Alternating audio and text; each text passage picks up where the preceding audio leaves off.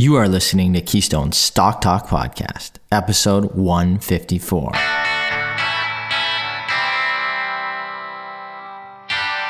If this is your first time listening, then thanks for stopping by.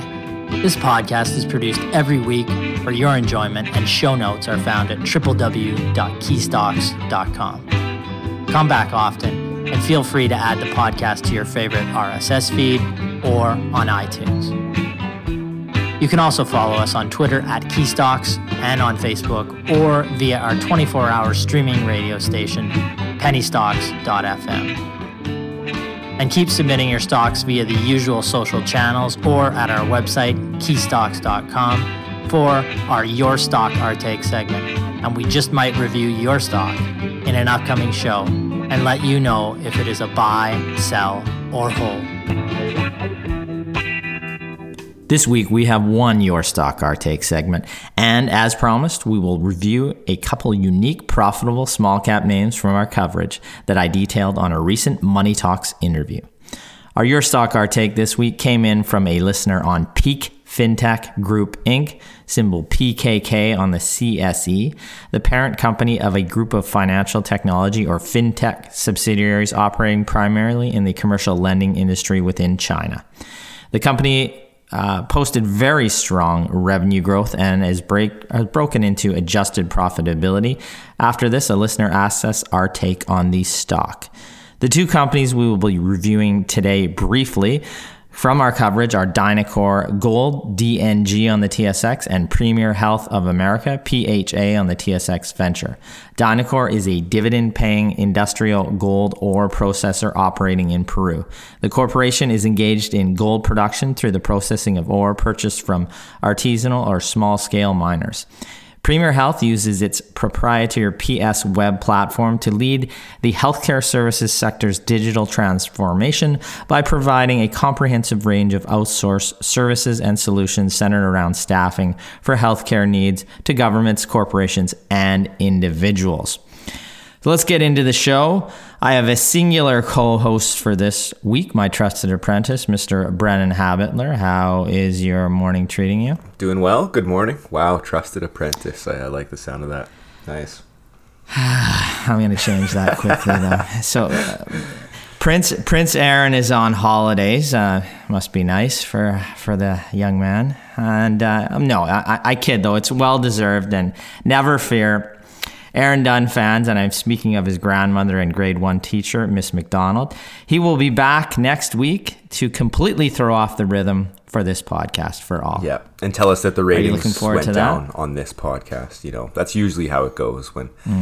To be totally wrong, but he'll tell us that, I'm sure. Well, you do the same. We miss him so much. Yes. I think he's in Whistler, so if anybody's up there in Whistler, go look for some crazy man running around quoting stocks or something and spouting off up there or chasing after his kids. So he's up there right now. Have a good time, Aaron. We'll see you back next week. Anything you want to talk about before we get into those couple companies? I guess the only thing that I'd like to touch on is I got something. That I did write an article in our newsletter. You helped me write it a little bit, and I just kind of talked about the ebb and flow of the market. I just think any of the parts that people liked, I was involved with. The other parts, it was all Brennan. Precisely. But, you know, I just think that it's good for clients and just listeners to understand, you know, realistically, the market likes to have a random walk. You know, you can look at technical analysis as much as you want, but realistically, at the end of the day, fundamentals will prevail.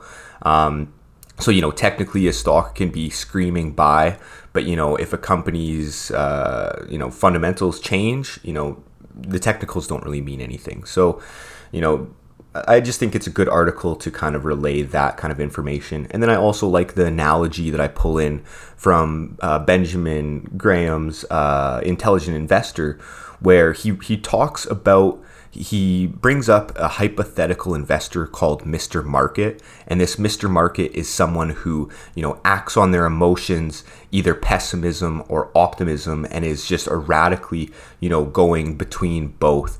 And realistically, he's just using this analogy to kind of describe the market where, over the long term, an investor, as long as you're buying good, solid businesses, those stocks will go up, even though it'll be kind of a wild ride. But just keeping that in mind, that Mr. Market, he does have a mind of his own, kind of, and will take you for a ride. But it's that longer ride that you need to focus on. And if anyone wants to read that article, they can find that on our website as well. If you are getting our newsletter or our podcast emails, you should have received it yesterday as well.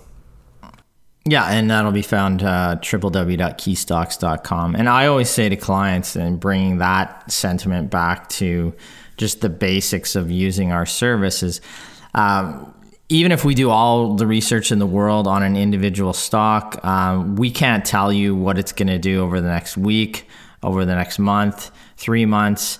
But if you look a year, 2, 3, 5 years out, if we're buying good quality businesses, we have a higher degree of confidence that stock trading at a current price is going to be higher than the current price right now over that long-term period. The market will do what it likes to do without reason often in the short term.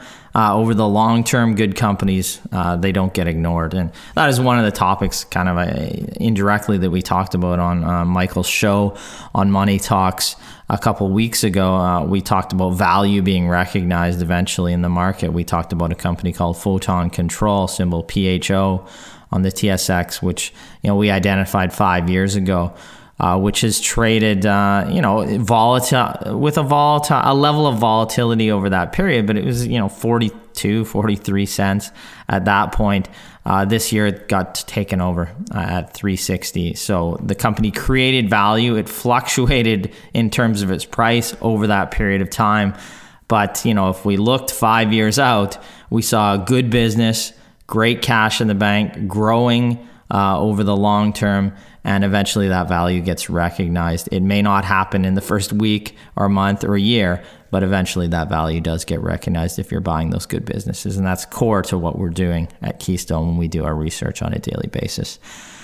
Now, we don't do this often, so let's get to it before I change my mind. We're not going to delve into our full research in each stock.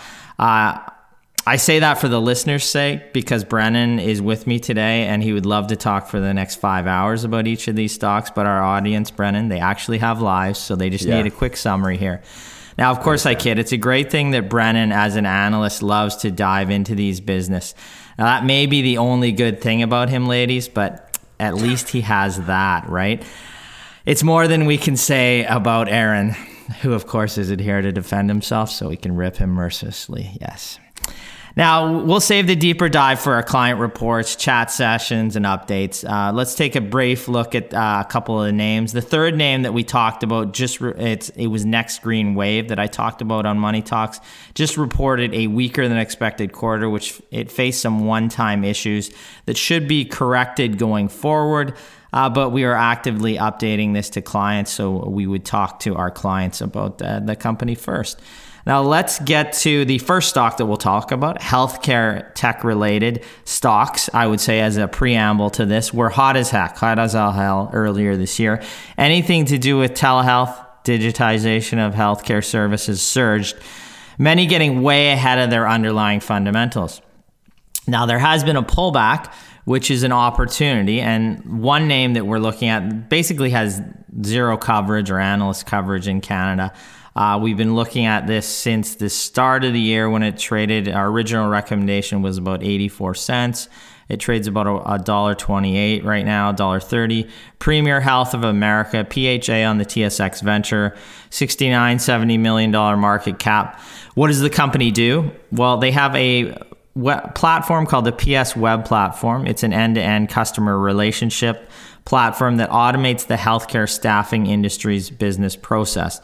The company's healthcare professionals can use their integrated iPhone or Android mobile applications to interact in real time and manage their work schedules, efficiently connecting nurses, for example, with specific work shifts in seconds every day. It's a bit like Uber matching drivers with rides, but in a more closed environment. They have a strong presence in Quebec and Nunavut, and gradually rolling out the platform in northern regions of Alberta, Manitoba, and Ontario. So what do we like? Well, there's strong growth. We can talk about the Q3 results that just came out over the past week. Revenues jumped 238%, 18.6 million from 5.5. That would be attributed to some acquisition-related growth, the consolidation of Code Blue and Solutions Nursing acquisitions, as well as organic growth, which we like to see in the business. There was actually a decrease in average gross margin in the quarter to 24% versus 27% in Q3 and 25% in Q2. Resulted from a reclassification of travel expenses in the Nordic division. The target going forward would be a gross margin of 25%, so it's not far off there. We expect it to get back in short order. EBITDA rose 140% to 1.3 million. Net income was 600,000 in that range from 390 in the same period last year. 2.2 million for the 9-month period from basically a loss or just around 200,000 in the same period of 2020. They also started their non-ambulatory transport services in June. They had just announced on August 30th funding for growth. They announced they negotiated essentially a funding arrangement, 2 funding credit facilities, but up to 27 million through RBC. Now the valuation's reasonable multiple, about 12 times trailing EBITDA. By applying an EV to EBITDA multiple of 14, near term we'd say fair value $1.40. If we look going forward, if we do not factor in any acquisitions, we expect between 1 to 4 over the next 12 to 18 months. We expect Premier Health conservatively to deliver about 7.4 million in EBITDA. That would give it a fair value midterm of about $1.85. That's 40% under what we think is midterm fair value. There's upside on this as management executes on its planned move into the Ontario market. The stock is thinly traded. There is zero need to jump all over it. In fact, barring an acquisition, there's likely limited news flow or catalysts till they release Q4 results. Q4 results last year and fiscal year-end results, they're on a different fiscal year than the calendar, but they came out in mid-December, so there's no need to rush in. It might look for a lower entry point.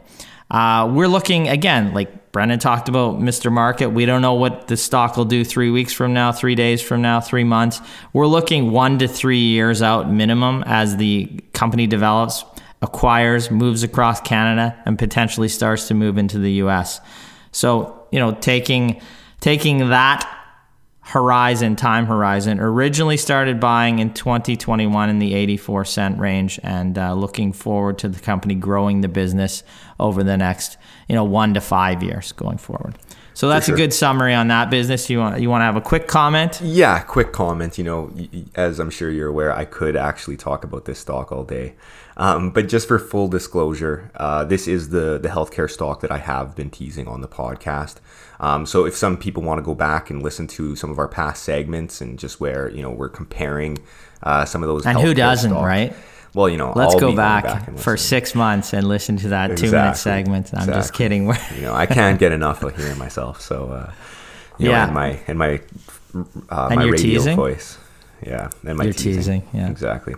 But anyways, just so people know. That. And I think it's a great story. But like Ryan said, it's going to take some time for the company to grow, get recognized. But yeah. Great story. Yeah, and I'd like to say, we don't want to marry ourselves to any individual stock. This is why, if we talk about 2 stocks today, I will often say if you just add 2 stocks to your portfolio, it's not a good strategy. What you want to do is include these as 2 of an overall portfolio, 15 to 25 stocks, with a certain profile that we're looking for. That is the way to build a portfolio. 2 stocks just provide too much company specific risk. The way to do it is to get that great profile of a profitable, solid business trading at relative reasonable valuations with a good to solid growth outlook going forward. Now, getting that, some of those sprinkled in from the small cap sector, some of those from good quality dividend paying, dividend growth stocks, and we want to have some growth and dividend US stocks in the portfolio. Those are the three areas of research that we specialize in, think we can add value through our research. So it's not good enough to just add 2 companies, even if we've done all the research in the world. For those, it's too much company specific risk. Planning your portfolio well over a 12 to 24 month period, starting today, building those 15 to 25 stocks. So we may talk about a couple names today. You don't just add 2 of those to your portfolio with the plan to just stick with 2. You want to make that portfolio a full quality portfolio of 15 to 25 stocks. So it's important to continue to hammer that home. I know we do it all the time, but I think it's important to do that. So I'm going to look right now at gold stocks, for example. Largely predicted to do well in an inflationary environment, which we are in, actually performed poorly this year and worse over the last 12 months. The junior gold heavy TSX Venture is down 21% from its February highs. It's not the case for the company that we're going to talk about today, despite the fact they're involved with that sector, Dynacor. It's a gold miller that we recommended this year and have for several years now. And the stock is actually up 56%, not including its strong dividend. Why? Well, this company is a miller, not a miner, and relatively high price of gold right now incentivizes small-scale miners in Peru to bring their mill more and more ore. The more ore they are brought, the more money Dynacor makes, and they're having a record year. So Dynacor Gold Mines, DNG on the TSX, again, I recommended this year. We recommended it I talked about on the Money Talk show. It was recommended in our small cap portfolio at the Outlook at $1.83. Today, it trades at $2.85. Last week, it was $2.64. It's a 56% return. If you add the 3% dividend, it's a strong return over the course of this year at a time when gold stocks have actually gone negative. So why? Well, it issued strong growth guidance for 2021, which it has just increased. The company will also issue full updated guidance, detailed guidance this month, which is another positive. The guidance issued at the start of this year, they forecasted gold and silver revenues will jump 47% to $150 million US. Cash flow, we see more than doubling this year. They announced a 43% expansion of their highly profitable gold mill in Peru that is online and producing already at capacity. So there's strong growth here, strong dividend, net cash on the balance sheet. We estimate Dynacor is positioned to post 22 cents US per share in earnings. Based on a justified multiple 11 and adding back their net cash position, we arrive at fair value in the range of $350. So 25% undervalued to that fair value. Again, the stock has already produced a 56% plus gain just since February. If sentiment turns positive on gold, the stock can perform better. We do caution there is high geopolitical risk in Peru, particularly considering the recent change in the governing party. So this is for risk-tolerant investors only. The company is also planning to build out JV mill similar to its Peru operations, smaller scale to start in Senegal for diversification purposes. Plans are in place. COVID restrictions are preventing further progress. But we expect positive news on this front as countries open up over the next year.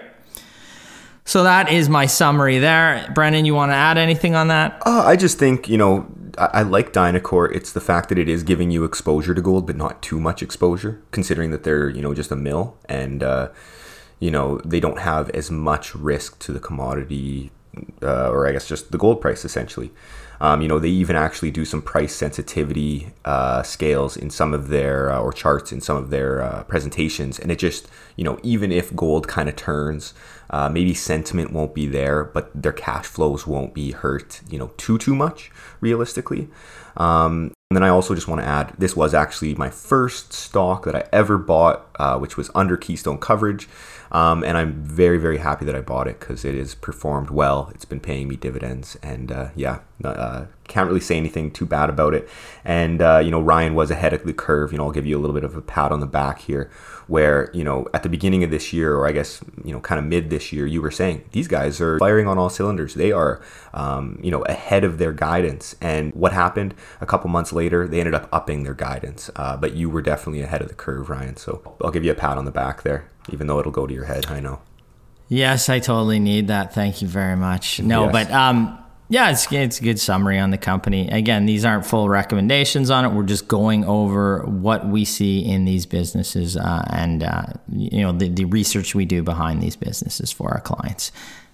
So we're going to look now at our Your Stock, Our Take. It's time we answer a question on your stock in a little segment we like to call Your Stock, Our Take. Buy, sell, or hold.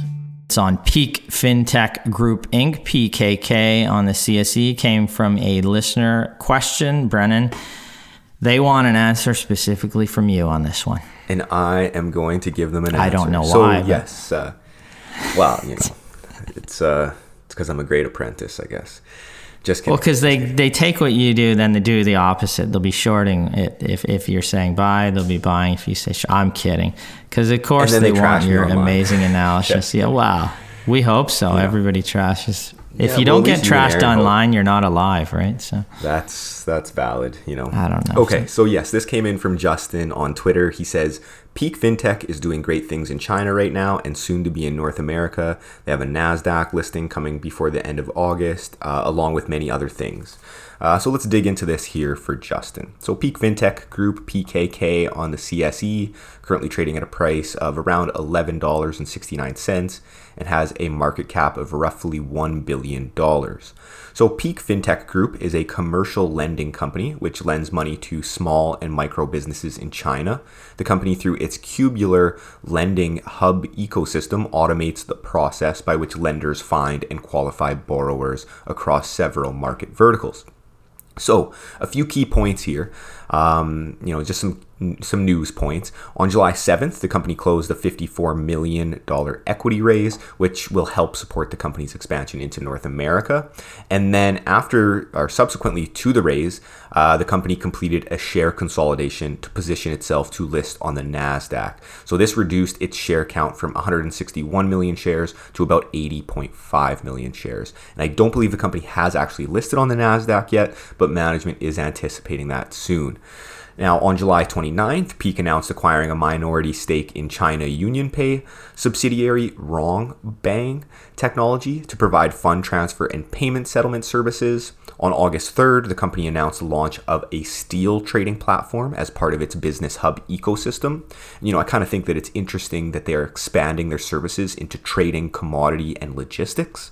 And then on August 16th, Peak announced the acquisition of Cubular Inc., an analytics and AI company located in Montreal, which owns the worldwide commercial rights to the technology at the core of Peak's Business Hub.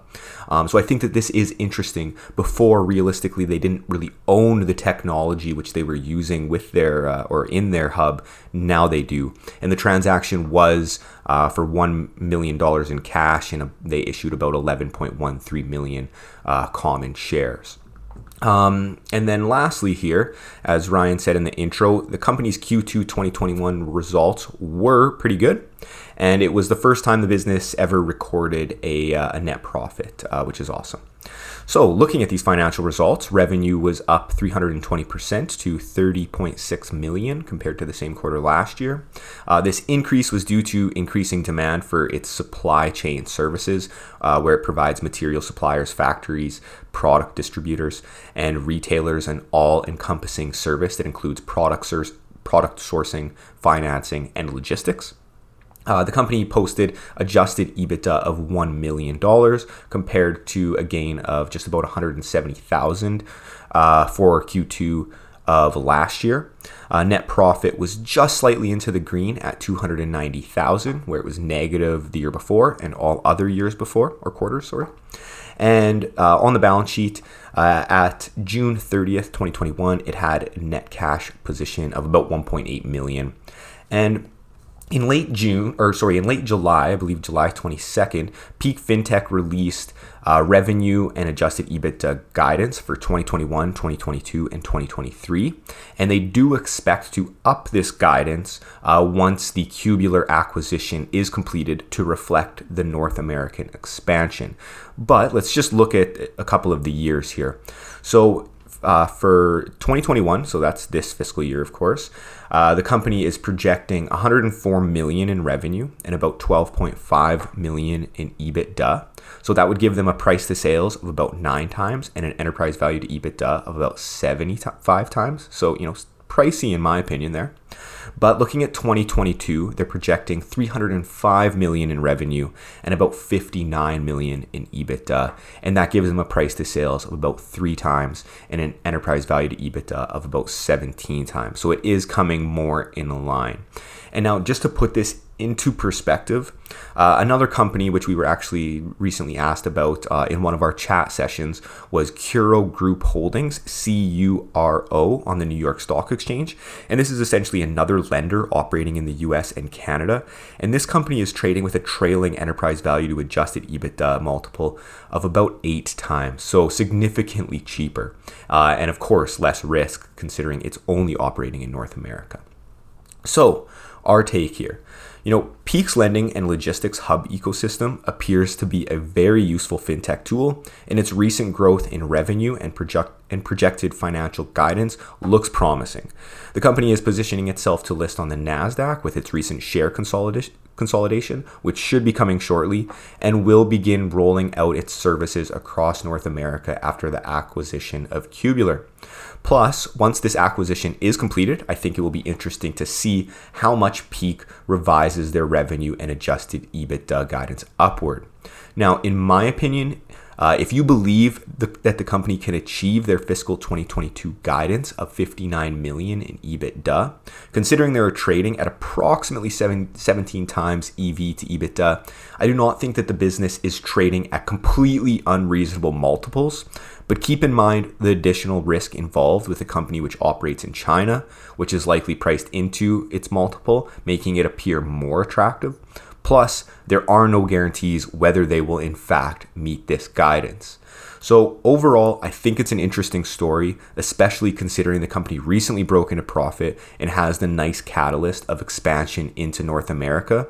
I think for an investor with an increased appetite for risk, there could possibly be some value here if the company can achieve its financial guidance.